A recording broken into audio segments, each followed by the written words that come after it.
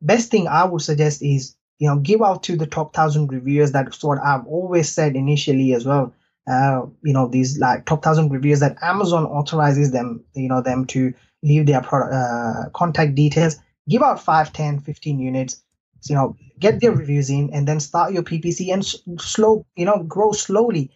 I know it's quite exciting to start making 50 sales a day, but then if you have waited for so many years to start your business, why not just wait for another month or two and grow organically initially? Then if you wanted to do give these reviews and everything, that's completely up to you. Welcome to the 2X E-Commerce Podcast Show, where we interview founders of fast-growing 7- and 8-figure e-commerce businesses and e-commerce experts. They'll tell their stories, share how they 2X'd their businesses, and inspire you to take action in your own online retail business today. And now, here he is, the man in the mix, Kunle Campbell.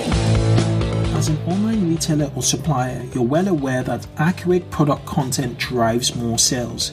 However, as your store starts to scale, the harsh reality is that maintaining product description content becomes more and more of a challenge to e-commerce teams. This is a problem Salsify solves. Salsify is a SaaS-based product content management platform built specifically for online retailers and brand owners. I recently took Salsify on a test drive, and here are the glaring advantages e-tailers stand to gain. First, your entire product catalog can be accessed by any department in a centralized hub. Then there's a workflow setup that ensures no fields go amiss when product data is published to multiple channels such as Amazon, your Google Merchants account, or just directly to your e-commerce store. Salsify tells you when it spots missing critical data across your product catalog. It's a flexible and robust product management platform I recommend if your store and brand products catalog changes often and if you publish to numerous channels.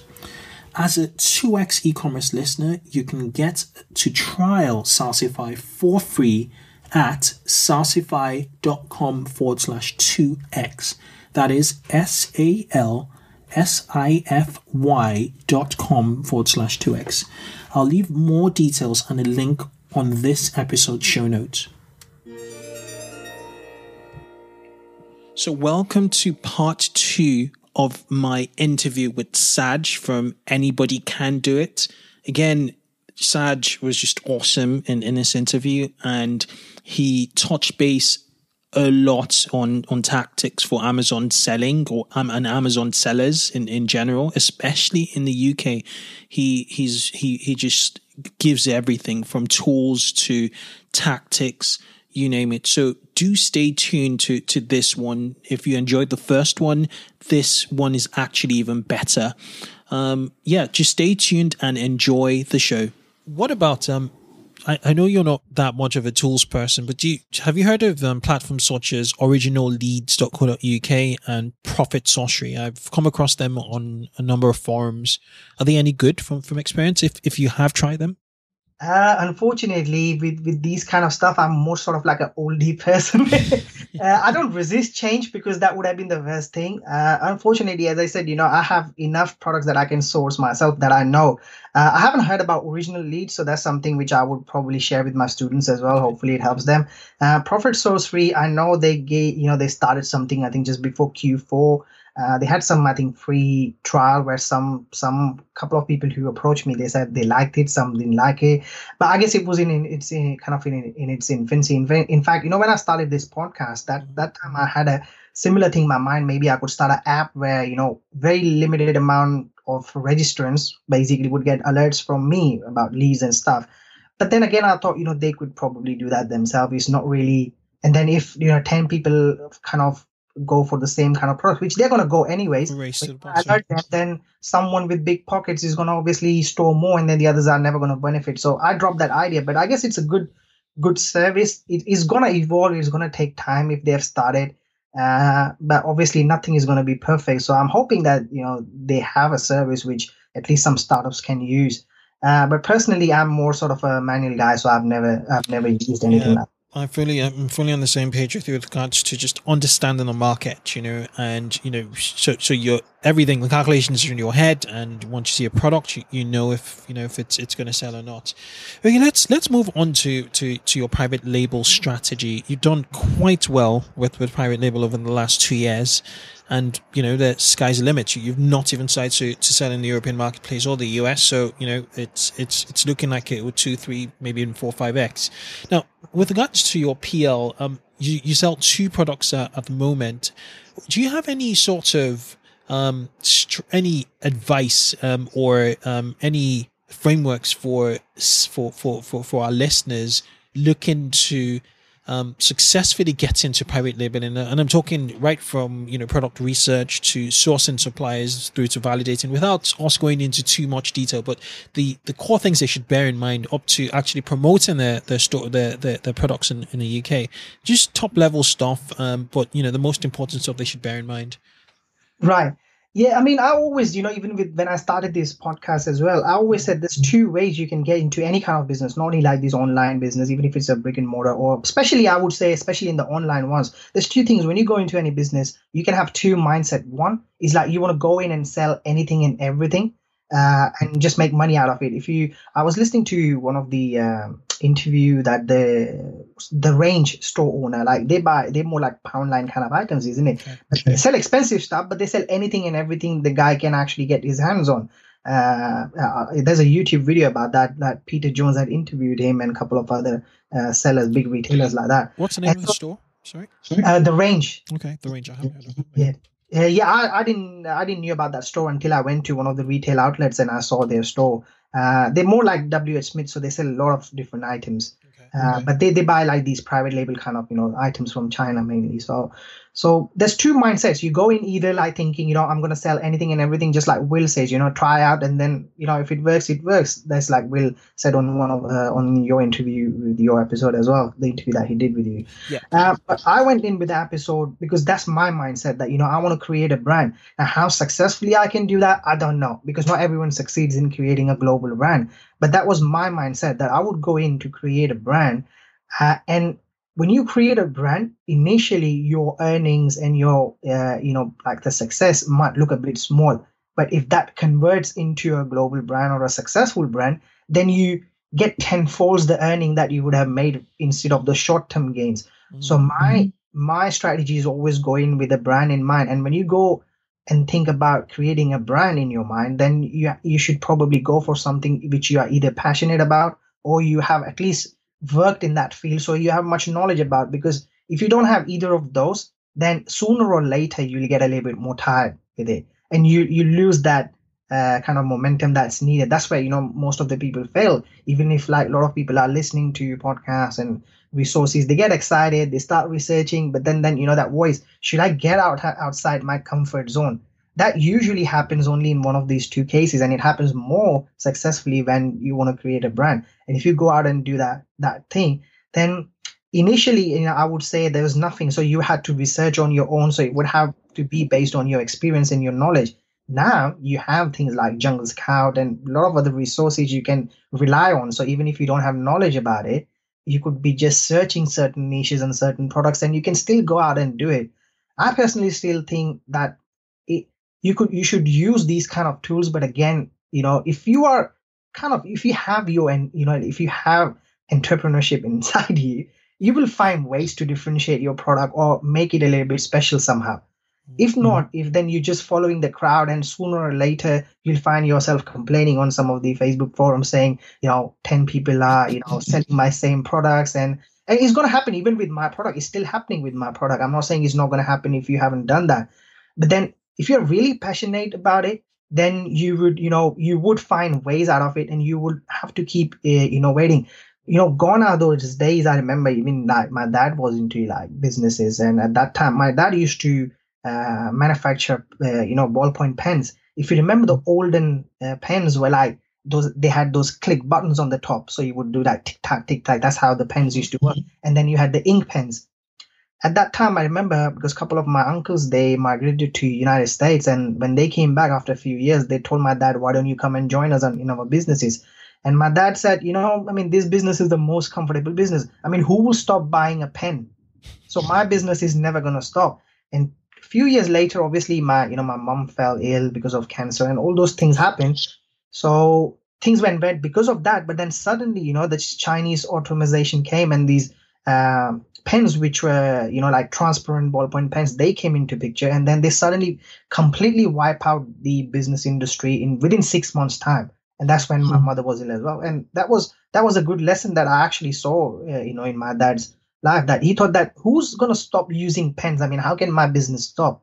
But things changed because he couldn't change, unfortunately, because of our situations which we had in our home. But I guess even if he didn't have that situation, I would doubt that he would have changed, because let's say like a traditional businessman or even like a normal human being, we don't like to go outside our comfort zone once we have something going on, including me. Like, my product one, when it was doing really good, I thought, that's it. I mean, this is my added advantage. But what happened is after 6-7 months, when other people started copying my X Factor kind of stuff, obviously it did affect a little bit on the sales. You've brought some really good points, there. And one I've picked up is, which is going to be a question, is do you think private label businesses need to infuse a bit of agility? And if yes, how often should they sort of try and, in the startup world, there's something called disrupting yourself. So some, companies like IBM will hire, people who would look at their business and be like, do you know what? We're doing this and this wrong. An app is just can do this better. So we're going to sort of develop this small team here we're going to use this small team here to develop, an app that will pretty much do all what these legacy apps are doing, or legacy, software are doing. So we disrupt ourselves. So you are your competition. So from that perspective, and that gives you agility to sort of, compete against smaller players in the market, or not necessarily smaller players, but new players with much more agility. So my question is, this is a very long-winded question, is how do you, do you think PL sellers should have agility in their business, and how what timelines do you think they should sort of reassess the market and themselves really, and think about either extending their brand or improving their brand? Right. I mean, I'll put it across in a different way. I mean, first of all, as I said, everyone who gets into a business has a certain motive. So as I said, if someone is going into, like, say for someone who's doing retail app, they don't really concern basically what they're selling. They're concerned about, increasing their income, whether it's a part-time or whether it's a full-time, whatever. So it depends on how, what was your intention, how, why you came into this business. And I'll be very honest. I mean, I know some people say this is a lifestyle business. I don't completely agree with that. But say, even if you have automated it completely by having employees, by having VAs and stuff like that, say for example, if a lot of people, sometimes say that, they can work only 2 hours and then, they can have this business, that's fine. If some of them like to have it as a lifestyle business, there's nothing wrong with it.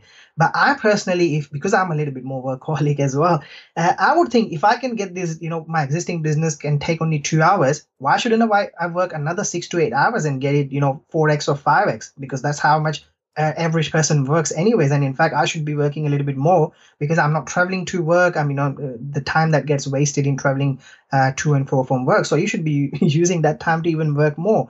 So that again brings to you like how soon you should change. I think it's because of the globalization and, the trends, the market, everything changing so quick. And the worst part of online being is like, if your product is not in front, then, like on a front page or in a way like a shop front, then, no one knows where your product is. So you need to kind of keep evolving and changing. And I mean, that was a little bit of my mistake in product one as well. Now, say for example, if people were buying, say, how should I say, but say for example, people were buying like plastic bags a lot, say they had to pay for plastic bags. And suddenly because of the rules change and now you can't use plastic bag. If I was a plastic bag seller, and if I failed to see that trend that people are now going to buy more sort of like, the recycled bags materials so that they, there's no wastage. If I failed to check that, then it's my fault. So I should be, and that's why if you go into a niche which you are either passionate about or if you have experience about, there are much chances that you would be familiar with the changes that surround that marketplace. Now, let me give you an example. If you go today on like any Facebook groups or any newspapers website, right, or any other websites, usually there's going to be like lots of different ads, right? Like even if you go onto BBC website today, there's going to be different ads. So there's going to be a business session. Even in business, there's going to be different session. There's going to be sports. There's going to be movies. Most of the time, you'll go and not click each and everything that you see. You'll usually click more what interests you. So if you're diehard movie fans, you usually like to read about actors and what's happening around them. If you're a sports person, you'll usually first click on that. Maybe you click on something else as well, but you'll usually click on something first which interests you the most. Similarly, if you have gone into product niches which normally interest you somehow some or the other way, you'll find that you will start learning the trends and the need to change it. Not only based on sales, because sales, some day could be 50 and then the next day it could be 10 for lots of reasons. But once you've gone into a business and a product which you love or a little bit more about, you'll find yourself in a comfortable spot where you would start predicting the changes. Now, again, business is a risk, so you're not going to predict everything right. But that's how the business game is. And I guess not everyone is entrepreneur. Like me, when I was working in PC World, it was outside London, right? Mm-hmm. So I used to take a C2C train, which was once in a half an hour. And for some reason, I would always be late and I would 50% of the time miss the train. Mm-hmm. So the next train obviously would be, after half an hour. So I never reached on time, but my managers never said anything because once I was there, I would work really hard. I mean, most of the times I wouldn't even take breaks. Just like, the managers, I would quickly go have a bite in 5 minutes and come back and not take my 1 hour break. So they never said anything to me, but it was not professional in a way. But they knew when they needed me, I would be putting 200% work compared to other people. So they never said no. Now, when I stopped in between, then I rejoined Currys, which is part of the same company. That manager knew me from the previous store. Now, the new store was literally 3 or 4 minutes walk from my house. And the first thing he joked with me, because he knew me very well from that store, he said, so now there's not going to be trains or anything because you're going to be walking to the store. So I'm hoping that at this store, you're going to be on time. And believe me or not, I think I worked there for a year or something. I still didn't make it 70, 80% of the time. Not really that late, but maybe, 5 minutes late, 4 minutes late, which is not professional. I'm guilty about that. But that's the thing. I'm not probably born to work for someone else. You're unemployable. Yeah. Which is good. Which is good in a way because, for me, if you tell me that I need to work something on my product, I'll pretty much stay awake all night. And my students know. I mean, I asked, I think day before yesterday, one of my students, she wanted to have a chat with me on Skype. And she had just a few questions. And we actually kind of chatted for almost 2.5 hours. And that was up to 3 a.m. So things that I like, I'll probably do, but it's like work was something, once I go there, I put it my 100%, but it was never that important for me to kind of reach. So I think anyone getting into this business, coming back, where I was going, it's important, first of all, you identify whether you have that entrepreneurship, because it's not wrong. Some people are made to work from 9 to 5, not because they don't have capabilities, because that needs more, I guess, structured, kind of discipline, because you're working for someone else, so you got more responsibility. Your actions kind of, affect other people's business. But maybe sometimes you are better suited for that kind of business. But if you are suited for business, you'll know, because once you start, you won't resist change. You wouldn't basically get discouraged that something goes wrong or where competitors does, kind of puts you down in some or the other way. I mean, just giving you an example on top of my head, you'll try and fight out those situations. And if you're an entrepreneur, then, you'll enjoy that change and you start predicting these changes. And you, like, for example, I already tested a product 3. Actually, it's kind of a product 6 in a way, because 4, 5, 3, 4, 5 is already in the same niche. The 6th one is completely different, but that product needs to be kind of sells more in summer. I already bought a white label kind of, non-branded kind of version of that to sell in Christmas, just to test how it goes. Mm-hmm. No reviews on PPC, not probably making me much money. In fact, some days I might have spent more on PPC than I made, on profit. But it was a test that if it can sell in December, it's definitely a winner product in summer. Mm-hmm. And I'm already now, if you look at it, I don't need a warehouse now because, as soon as, as I said, Q4 goes down, my retail app business, I try to minimize as much as possible. I mean, 2014, I didn't do at all, but 2015, I did a little bit. So I'm trying to continue a little bit of Retail Hub now, but I know I don't need a warehouse now until Q4. But I've already gone and seen one, and I'm already planning what's going to happen in the next 6 months of end of the year. Gotcha. So that's a lot. That's a lot. So yeah, diversification, and I think the real core point is, do you have it? And if you have it, the agility is not something that you could just create. You need to have it. You need that. You need to have that entrepreneurial agility, built into you. And there's nothing wrong, absolutely nothing wrong in not being an entrepreneur. You could be a manager, a really effective manager, and you could run a pretty good, you could run a really pretty good, career. You could manage a really good career over your lifetime, but you really need to be entrepreneurial, really. If you're going to and I think it's just about identifying your own strengths. There's nothing wrong whether you are an employee or whether you are, like a businessman. It's just what suits you more and what you enjoy doing. Basically, that's what's more important. Irrespective, yes, maybe one of them have more money potential and stuff like that. But any wise businessman, look at the big businesses. Later on, they become like philanthropic, and then they realize that money is not everything. But sometimes, businesses grow not just because of money. Sometimes it's the passion for the product, or sometimes it's the passion to get your name out there. In my case, I'll be very honest. Money is the last thing.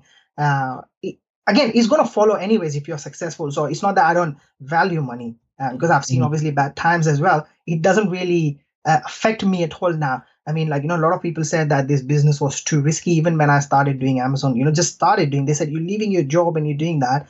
I said, the worst thing that can happen is like Amazon shuts me down and I go back and work in PC World again. The only thing I would have lost is I would have wasted that 3-4 years. But in retail, they don't promote you for another 10 years anyways. So I said, the only thing I'm going to lose is a couple of thousand, and I can go back and work in similar kind of job anytime I want. Even after 10 years, I wouldn't mind doing that. But I guess I can go ahead and do a lot more businesses, even if there was no Amazon. But just to give you an example, like a lot of people were scared. I remember one of them my mate used to work for Tesco.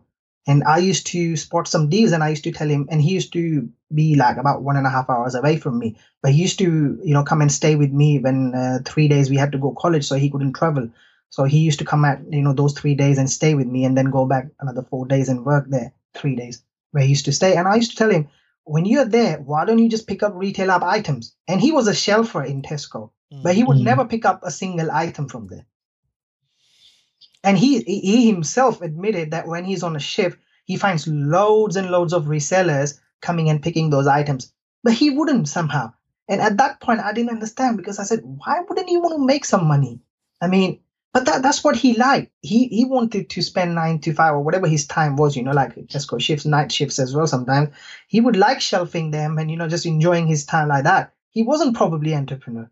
And the only way he liked to be in business was like in investment business. So if I told him that, do you want to invest in some like product or shares or something like that, he would be all ears. Right. So he was more sort of a passive business person. He didn't like active business stuff, like buying stuff, selling stuff, marketing, he probably like, I would say in an easy word, monotonous jobs. And I was the opposite. I wouldn't like monotonous jobs. Gotcha. Right. So yeah, it's quite interesting, and a world with all entrepreneurs will not work.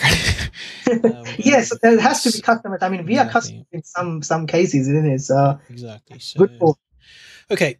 Let's move on to your promotional strategy, or what's your advice. You've mentioned earlier the fact that you're into you work on Amazon PPC.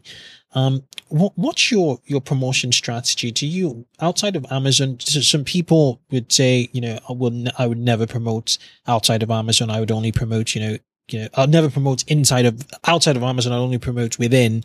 What's your perspective on driving traffic outside of Amazon? What's your perspective on Amazon PPC?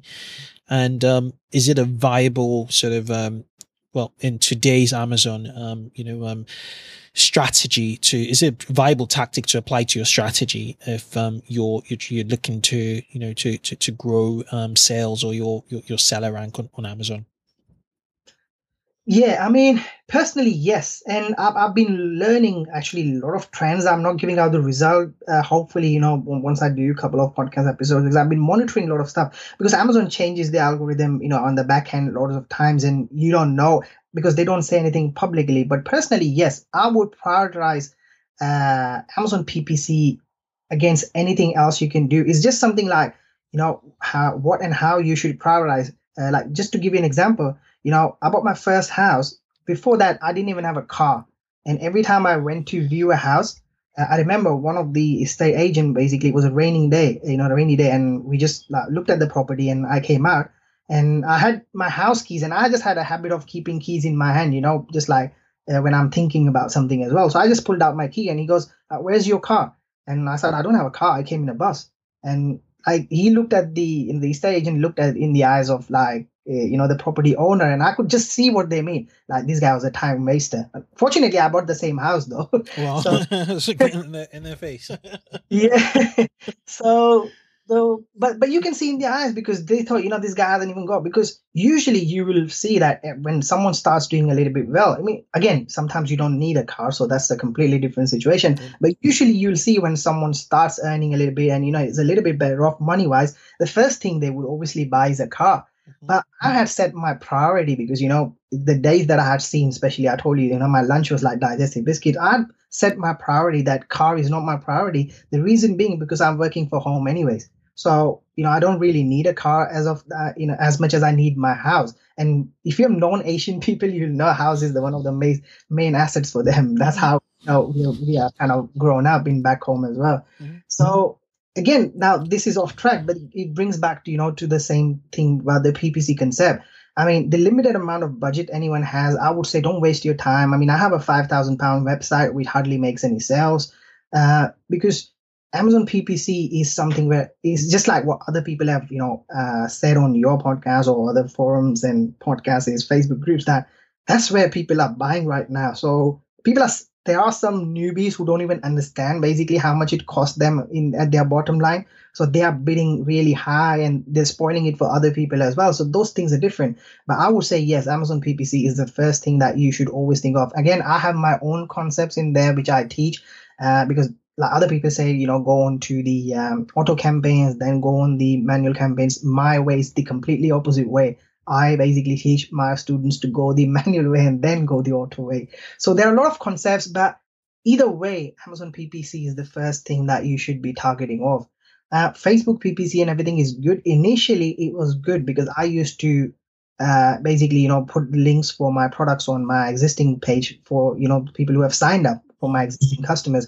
But personally, I've seen that sometimes it just affects your conversion rate and your products are nowadays going down. I didn't see this trend before because everyone who clicks on Facebook is not a buyer. Mm-hmm. But everyone who clicks on Amazon is hopefully a potential buyer. At least they're looking for the product.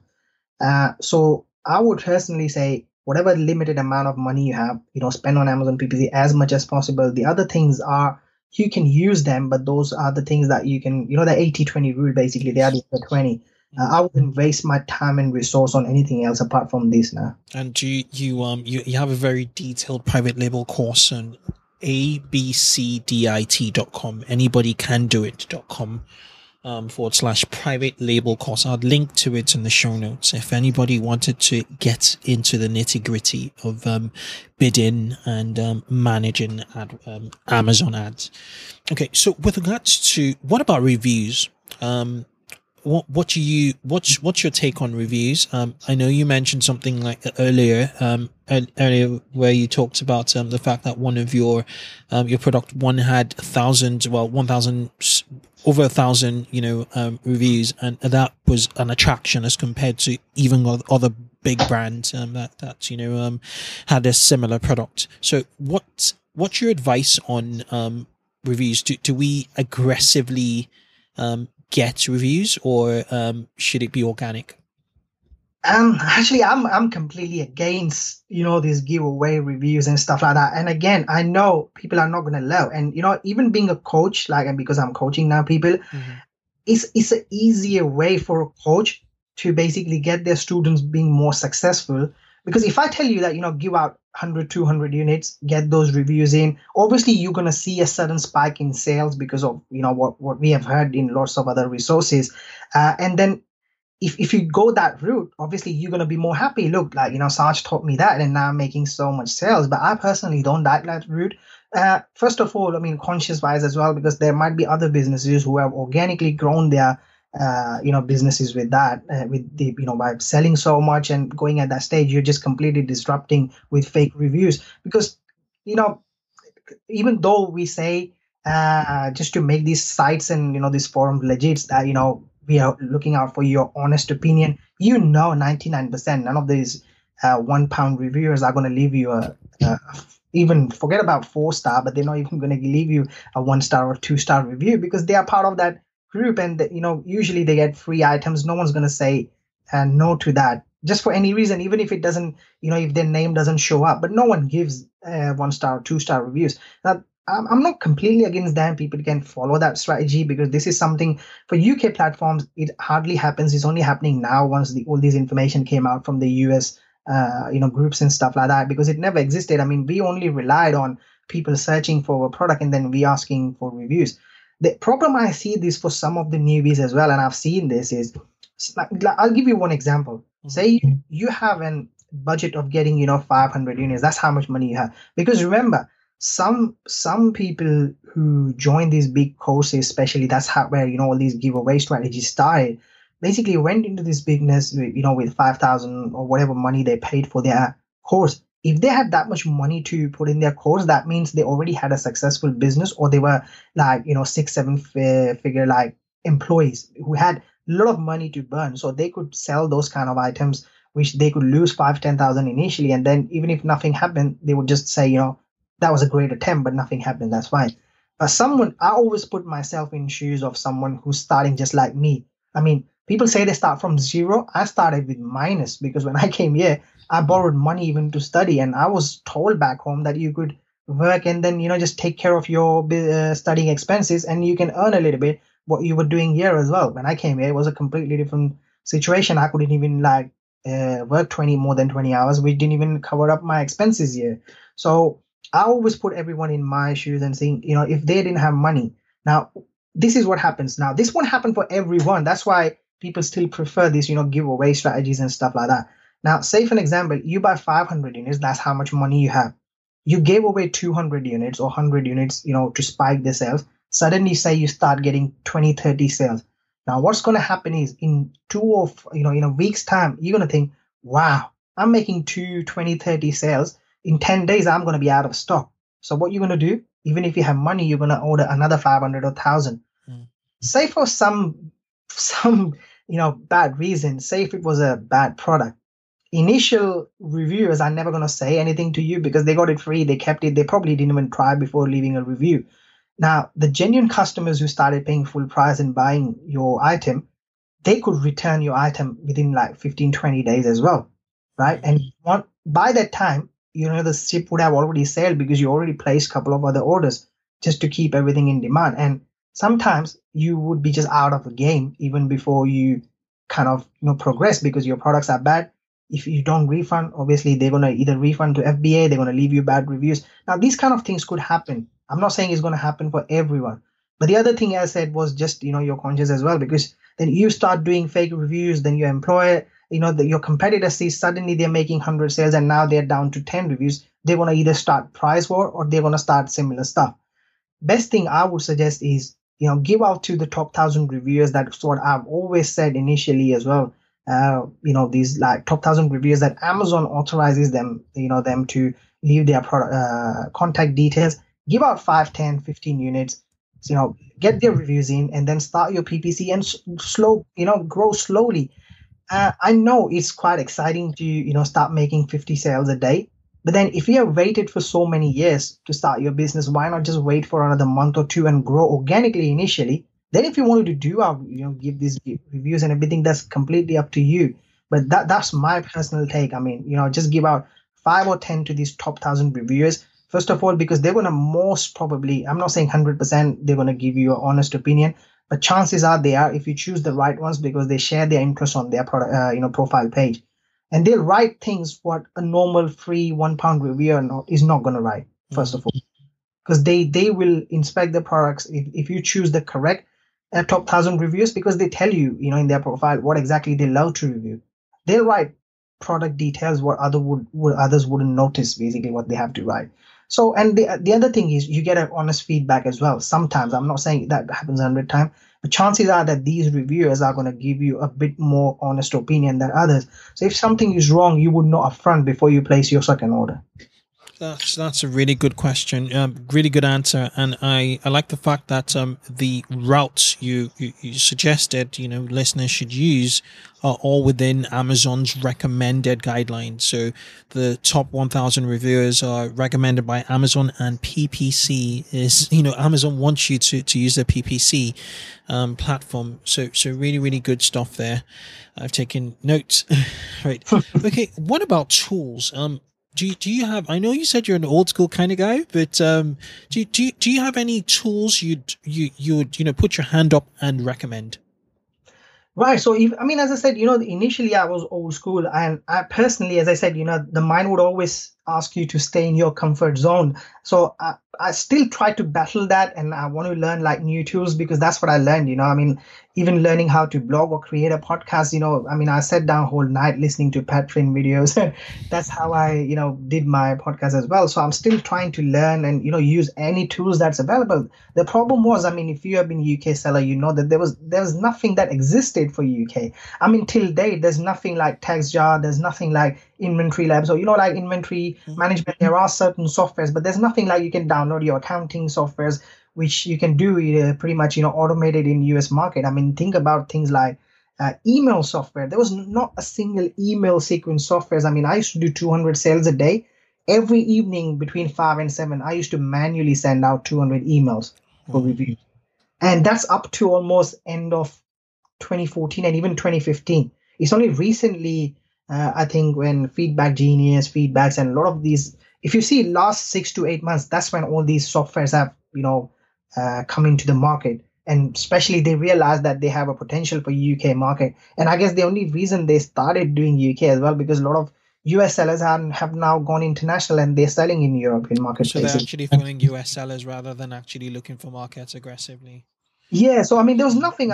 For years, I kept on looking at the Amazon forums, the Amazon actual forum that they have.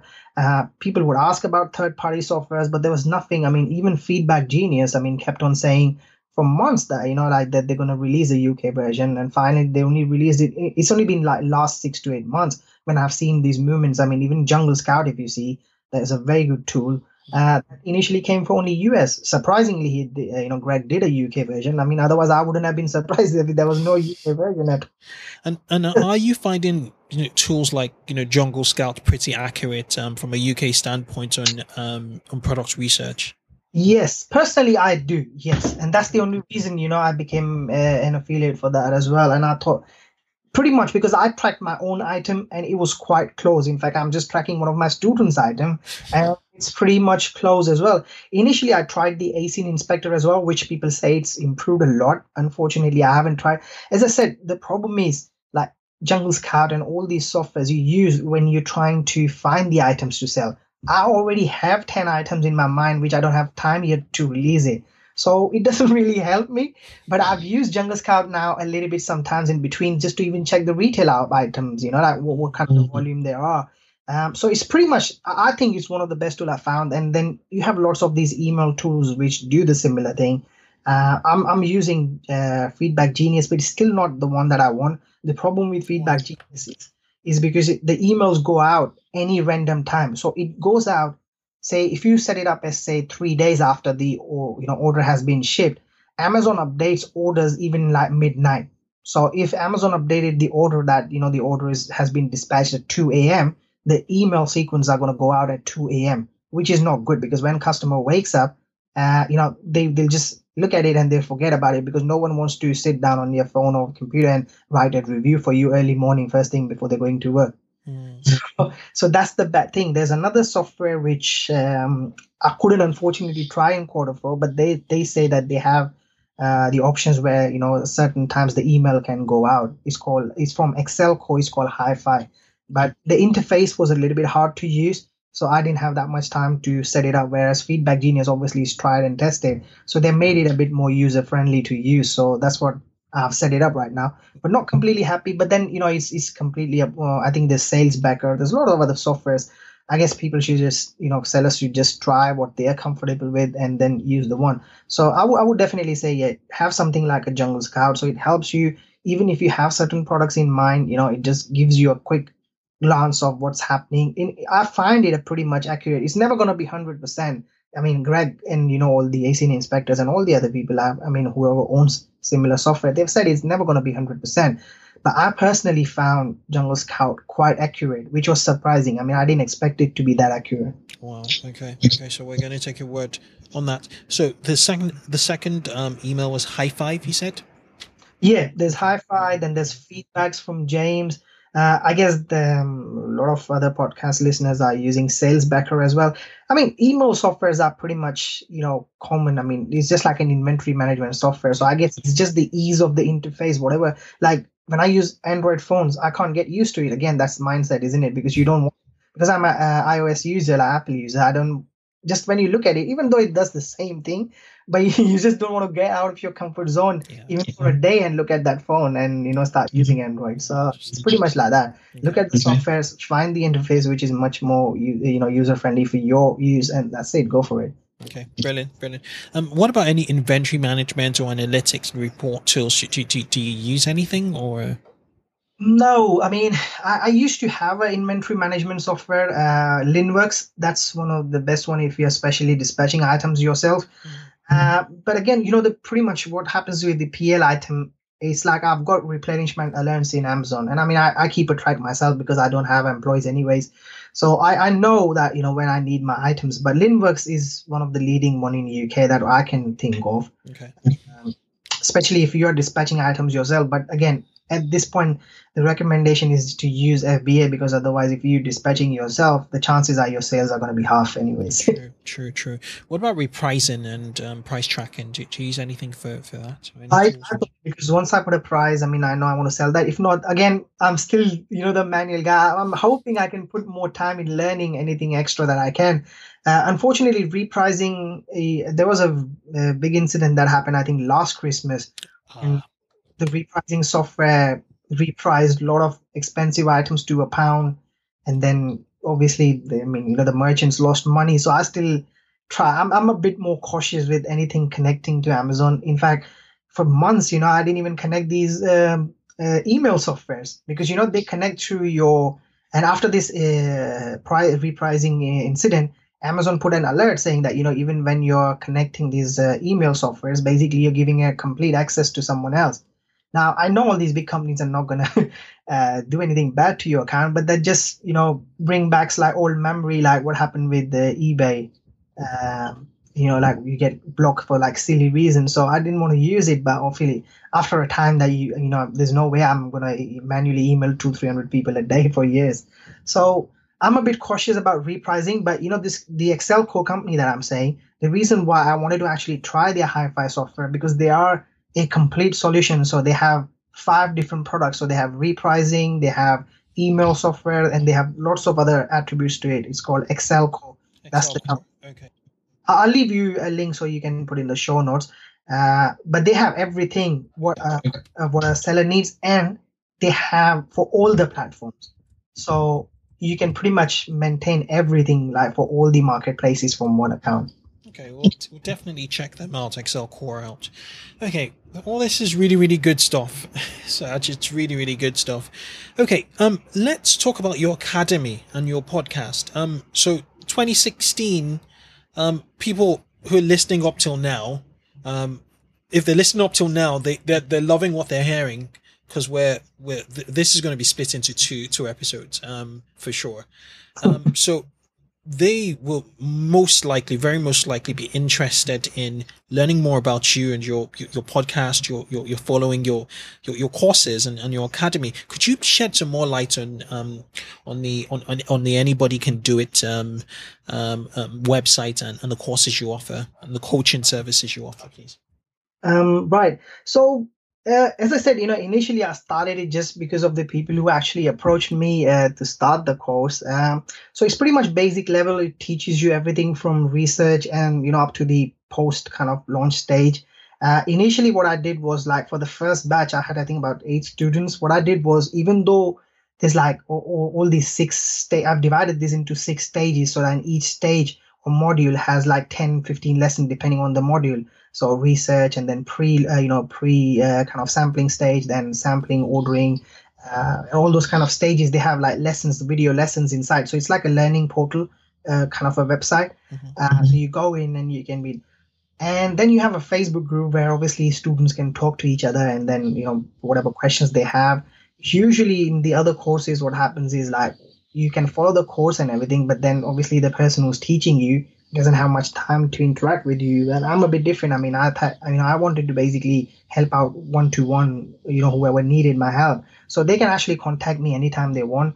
The course will obviously keep updating itself. Unfortunately, I haven't got much time after I created the first course, but hopefully next month I'm going to put in my new insights. So the videos would keep updating as and when you want. So once someone starts selling, what to do next, how they progress from just a startup to the next level. Whatever I have learned, I'll try to bring in my flavor and, teach them basically what I did. And then it's up to the entrepreneur, a seller to kind of bring in their own flavor or twist. Otherwise, they're not going to be successful. If they just copy everything what I do, they're never going to be successful because all products are different.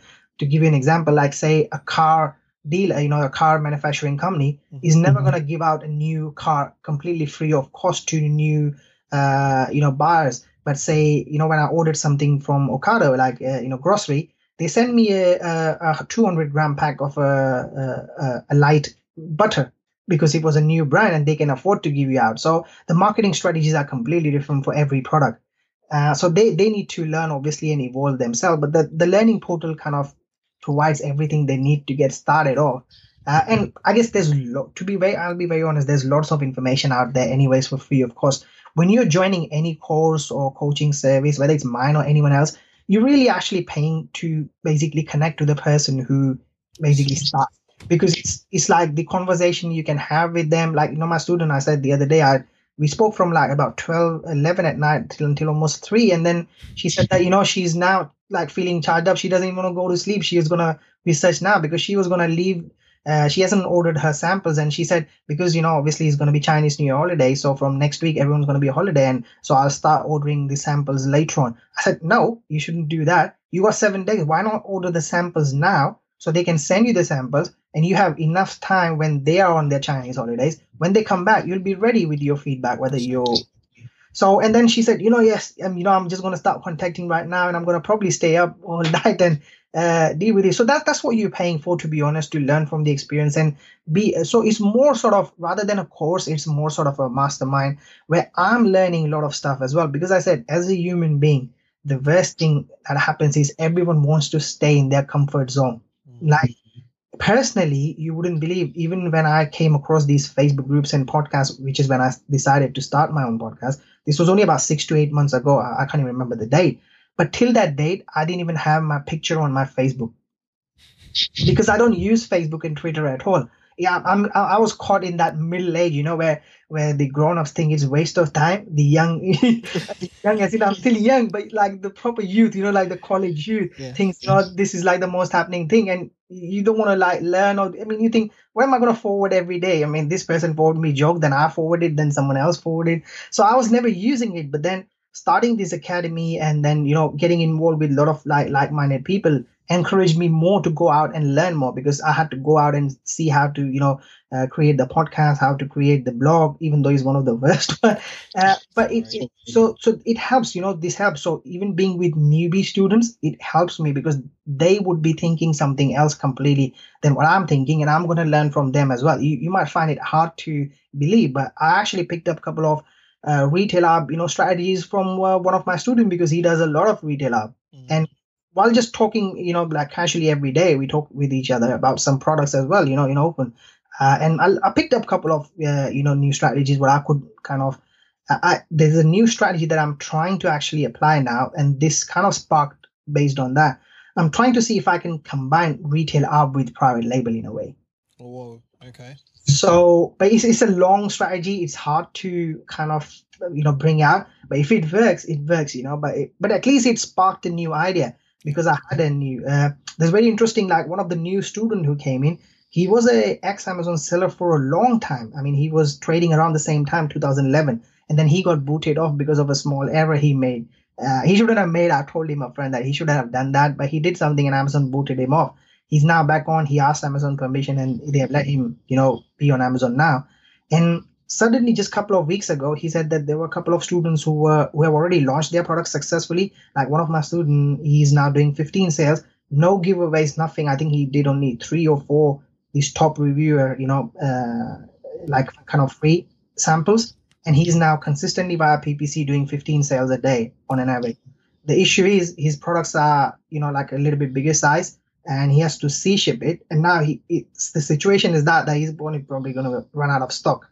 That's how good he's progressing. So he never thought you were going to do more than 5 sales to start off with, but he's doing about 15 to 20 sales, and he has to turn PPC off so that he doesn't make sales now. That's how. Not bad. That's a good problem to have. Yeah. So I kind of like the advantages they get. First, it's a mastermind with like-minded individuals. So do you guys meet on a regular basis to kind of brainstorm and share your ideas and sort of soundboard your challenges and your successes with each other in the academy? Right. There's 2 things, and I mean I don't lie this to anyone. First of all, because it's a limited amount of people, it's not like a buzzing kind of Facebook group and a group, because some of them have just recently launched their products. So most of them launched in December. Okay. Some of them are waiting. So the new student who came in, he gave just an idea that if people have this mindset where they're stuck with the products they want to release, what they're now doing is they're trying something completely new. So they're doing a group sourcing now for one product just to learn. So what's going to happen is these 8 people, even the ones who have already launched their product, they're taking part as well if they wanted to. So some are taking, some are not, based on the time and frame they have. So everyone's going to put in like say £250, and what they did is, they for a week they went and researched like few items they thought could be a good potential PL product. Then they came on a webinar where I was just a spectator. So they were talking, I was just listening. I wasn't even on the video, I was just on audio. And they started discussing one product, and one person was going through ASIN Inspector and Jungle Scout, seeing the demand and everything. And they started scrapping out some of the products, and now they have come down to 2 or 3 or 4 products, which from which they are going to select one, and then they're going to group source that one product. Now you might think that there's not much potential in that. It's just basically sometimes as I said, you can't take that first step. So this would give them confidence if they can release this now. We don't even still have decided who's going to list it and stuff like that, but they list them. They'll try to promote it based on what they've learned in the course. And once it's promoted, they'll share the earnings, what they get out of that. But they're going to use mainly that share, earnings to again probably launch another product if they want. And the main thing is not the money that they're going to make out of that product, but if 8 people have, gone through a course, and then they're now, kind of going after one product, they'll probably make sure that it becomes a success. Because if there are any shortcomings in the product, at least one of them would kind of spot it. At least, the 8 people can't go wrong at the same time. Exactly. And even if they don't make any money, his main thing is now they will realize that how simple was that. And then they can now put that confidence, back and momentum back in their own product research as well. Yeah, that is a fantastic strategy, just all coming together, collaborating, cooperating, and, to one goal. And, a lot of people would have, it's like a team. They're working as a team, and they're sharing, their successes and risks together. So it's really, really interesting. So, when do you open the doors again, for the academy or the course? Right. Actually, it's currently open because some people wanted to join in. So, as I was saying initially, basically what I did was, even though the lessons were there, video recorded, the first batch, basically, I teach them on live webinar. So I did 6 hangouts. Each hangout was about 3 to 4 hours. And each hangout, I took over the entire kind of module. So all 6 modules were taught. So you have the individual lessons, but you have one big chunk of each module as well. So they can, get doubled. When you listen a couple of times, you pick up some things which you have missed out. So that's already there. And then every 2 weeks, we do like a Q&A webinar hangout. So we talk for 2-3 hours. If anyone has any questions, if I want to share anything, then I share. And it's going to keep evolving. As I said, the main reason I started this was just so that we could form more sort of a group where people can, and I wouldn't be say it's biased, but I wanted something to do especially for UK groups as well, because for US students or listeners, there's quite a few resources out there, so they can choose which one they want to follow. Whereas with UK, there's nothing coming from UK experience. So I thought this would give a chance, for anyone. In fact, because US sellers are now listing on UK as well, and that's their second best potential kind of marketplace anyways after US. So I thought it would be a good, if I could get a good mix of US and UK students, they can help each other basically, launch. So say for an example, I have certain US students, obviously they're still a startup, but say 6 months later, one of my UK students wants to launch in US, they can just ask the US person to speak to their accountant and see what they need to register with. It just makes it easier because you have a trust factor between and helping each other. Same with the US students can get help from us, if they want to basically register for VAT and stuff like that. Now, I'm not saying those information are not available, but it just makes it easier when you have someone in your trusted group.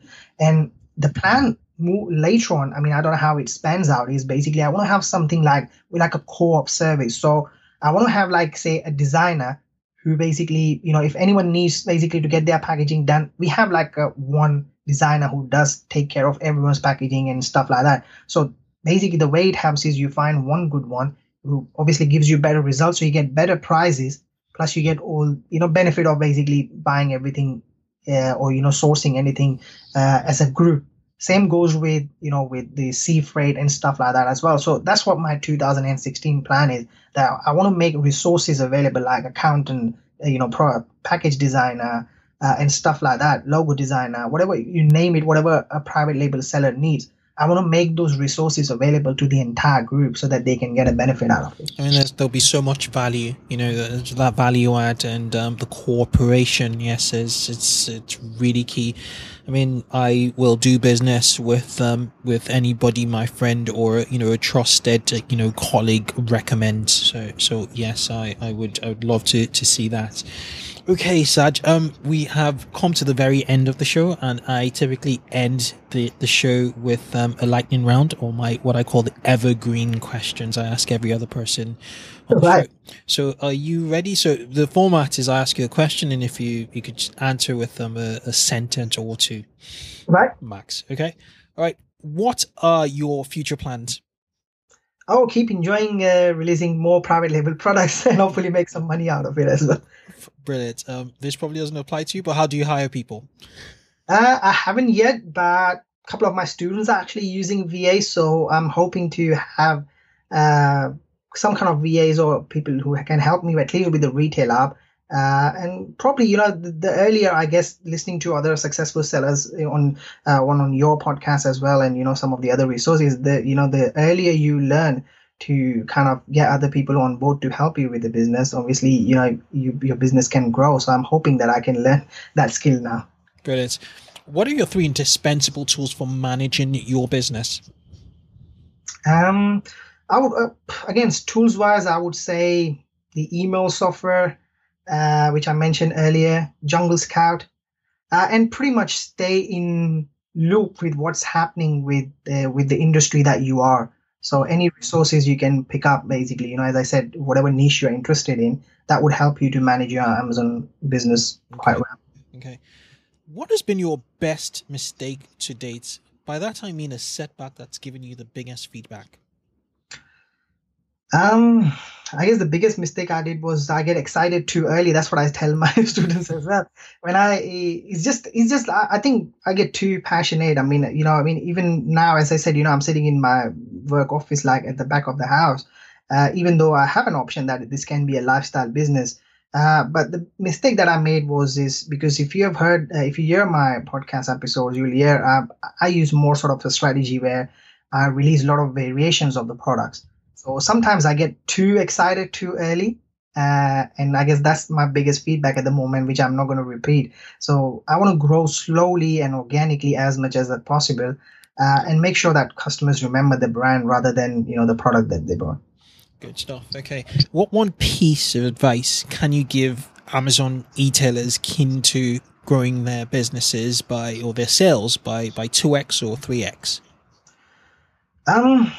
I guess I would say stay focused, start studying about the niches and the trend. Like I was speaking to, the student that I had, and she said that every time she looks at the retail hub items, like I'll give you an example of retail hub basically, and she said that she finds that either Amazon is selling or someone else is selling.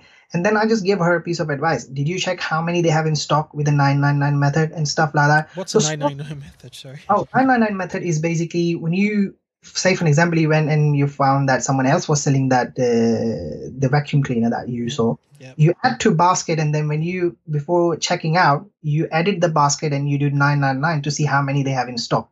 Okay, that makes sense. Because the Amazon would update the basket basically saying that they have only 20, 30. So things like that, you need to start learning and knowing your competitors. Now, as I said, I do retail hub in certain sectors. Now I do toys as well, but certain other like products as well.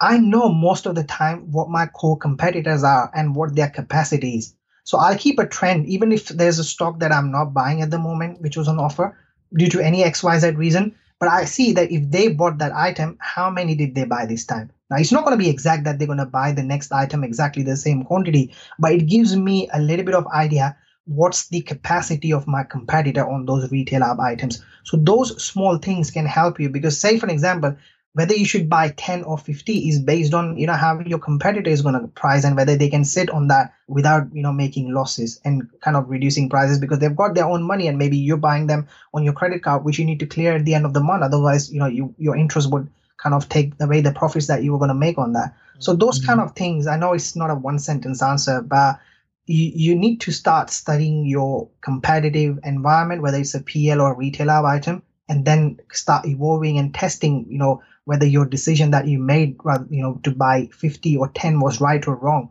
and learn those so whatever you've learned, say for this Christmas period, apply them for the next year. Maybe it's a different product that you're buying, but you will see that, the trend that you followed and you learned will help you to scale up quite quickly. Brilliant. Thank you. Would you still say December, this January sales are quite a good time for retail? Oh, well, January's over, but would you say that January sales are a good time for retail arbitrage for RA people to get into RA? Yes, it's quite high. I mean, personally, for some of the products that I stored, unfortunately, a lot of part-time sellers were there, so it's still not been that bad. I think my total sales, I think on the UK platform, has been about 130k, including PL. So it's still not that bad. I personally think, given the way the Amazon platform is progressing, I think no month is bad. It just depends on, like, say for an example, that the toys are selling a lot in the Christmas period, right? Yeah. Now, if you are a business person and you just think because you sold a lot of toys in December, I'm still gonna do a lot of RA of toys only in January, then you're not basically learning the business trends, because you need to know the next few months what people are going to buy. So the Valentine gifts, in February, now when the summer starts, they're going to buy a certain type of products. They might not spend the same amount on the toys, but they might spend similar amount on other products. So you need to start understanding the entire kind of the business environment, what people buy, when they buy. Because what they buy in January, they don't buy in December. What they buy in December, they don't buy in June, because sun is out there and they probably buy completely different products. Gotcha. Okay. Right. If you could choose a single book or resource that has made the highest impact on how you view building a business and growth in general, which would it be? Right. Again, that's going to be a really bad answer for your listeners, because I'm not really someone who read a lot of books, although I now start reading a lot of books and resources. I still prefer to listen to like podcasts and stuff. So I'm sure most of the listeners know the famous ones for Amazon. But I would say don't just basically stop yourself to Amazon, because then again, that's just speaking about the actual, Amazon marketplace. You need to start listening to a lot of other stuff. I mean, I listen to Pat Flynn. I try to listen to some of John Lee Dumas. But there's one book which was one of the smallest book actually, or the worst book someone can kind of recommend as a reader, was Who Moved My Cheese? That was a book which is probably only about 30, 40 odd pages. I had an ebook or something like that with that. But that said the same thing, that everyone resists change, which is when you start losing the momentum. I would definitely recommend. It's a small book, probably gives you one small advice that, you shouldn't resist change, but that kind of completely changes your outlook. in business and in your personal life as well. That was my first business book. It was given to me by a very good friend. I remember years ago, well over 15 years ago. So unfortunately, that's the only book I can remember I've read. Apart from that, I mean, recently I did read the Amazon's Jeff Bezos's the Everything Store ebook. Yeah. So I guess you should start reading anything if you are interested in kind of business and entrepreneurship. You start reading a little bit of that. But unfortunately, at this stage, that's the only two I can recommend of. Brilliant. It's been an absolute pleasure having you on the show, Saj. Thank you for sharing your insights, your deep insights in Amazon selling in the UK, and the insides and outsides, the insides of your business, with our listeners. A lot of people listening up till now will be very much appreciative of you coming on the show and sharing so much and just the energy you bring into the show. Thank you, Saj. Oh, it's always a pleasure. I mean, I could go on and on. Unfortunately, it's a podcast. But yeah, if anyone wants to get in touch, if they have any questions, I'll be more than happy to answer. Okay, what is the best way our listeners can actually get in touch? Where do you hang out? What's the easiest way to get in touch with you from your perspective, obviously? I mean, if they add, if they sign up for the Facebook group, and from there, even if they want to leave me, I mean, I get more PMs every day than the actual post on my actual Facebook group, which is surprising because it's just like everyone wants to keep secret because sometimes they think, everyone's like a little bit embarrassed to ask questions. And I have to keep telling even my students, don't PM me, actually ask me in the Facebook group unless it's something related to your product, because then other people can benefit from the same question. But I understand sometimes, when obviously anyone wants to connect, they prefer, so they can add me on the Facebook or they can join the Facebook group for the podcast as well. Either way, I'm more than happy. I mean, you'll find me answering sometimes 5 a.m. in the morning as well. So it's surprising. Yeah, I remember the first time I reached out to you. I think I sent you a message late evening, and you responded in the early morning hours, like 1 or 2 o'clock in the morning. Yeah. I mean, I used to kind of do podcast episodes at late night as well. Unfortunately, I just lost the way. And you being a podcaster, even if you have done 10 episodes, it's just like every time you do, it's like a new thing, and you need to have that warm up around before you could start talking somehow. Yes. Surprisingly, English is not my first language, so it's a slightly bit difficult to get started. But hopefully, I should be coming out with some episodes. At the end of the day, it's the content, that really matters, what you're delivering, and the message is solid. So keep on doing what you're doing. Much more encouragement. I enjoyed every episode of your podcast. I'm going to link up to it from the show notes. And guys, join the Facebook group. I'm going to also link up to the Anybody Can Do It Facebook group from the show notes also. I'm going to split this into in half. Because it's well over 2 hours now. Okay, so for those of you listening, thank you for sticking to the very end of today's show, and hope you found Saj's insights, his tips, his strategy on selling on Amazon UK helpful, inspiring, and actionable. The key thing, guys, is to take action. So just listen in. Just listening is not going to cut it, but actually taking action from what he said, even if it's just one thing, taking that action is what's most important.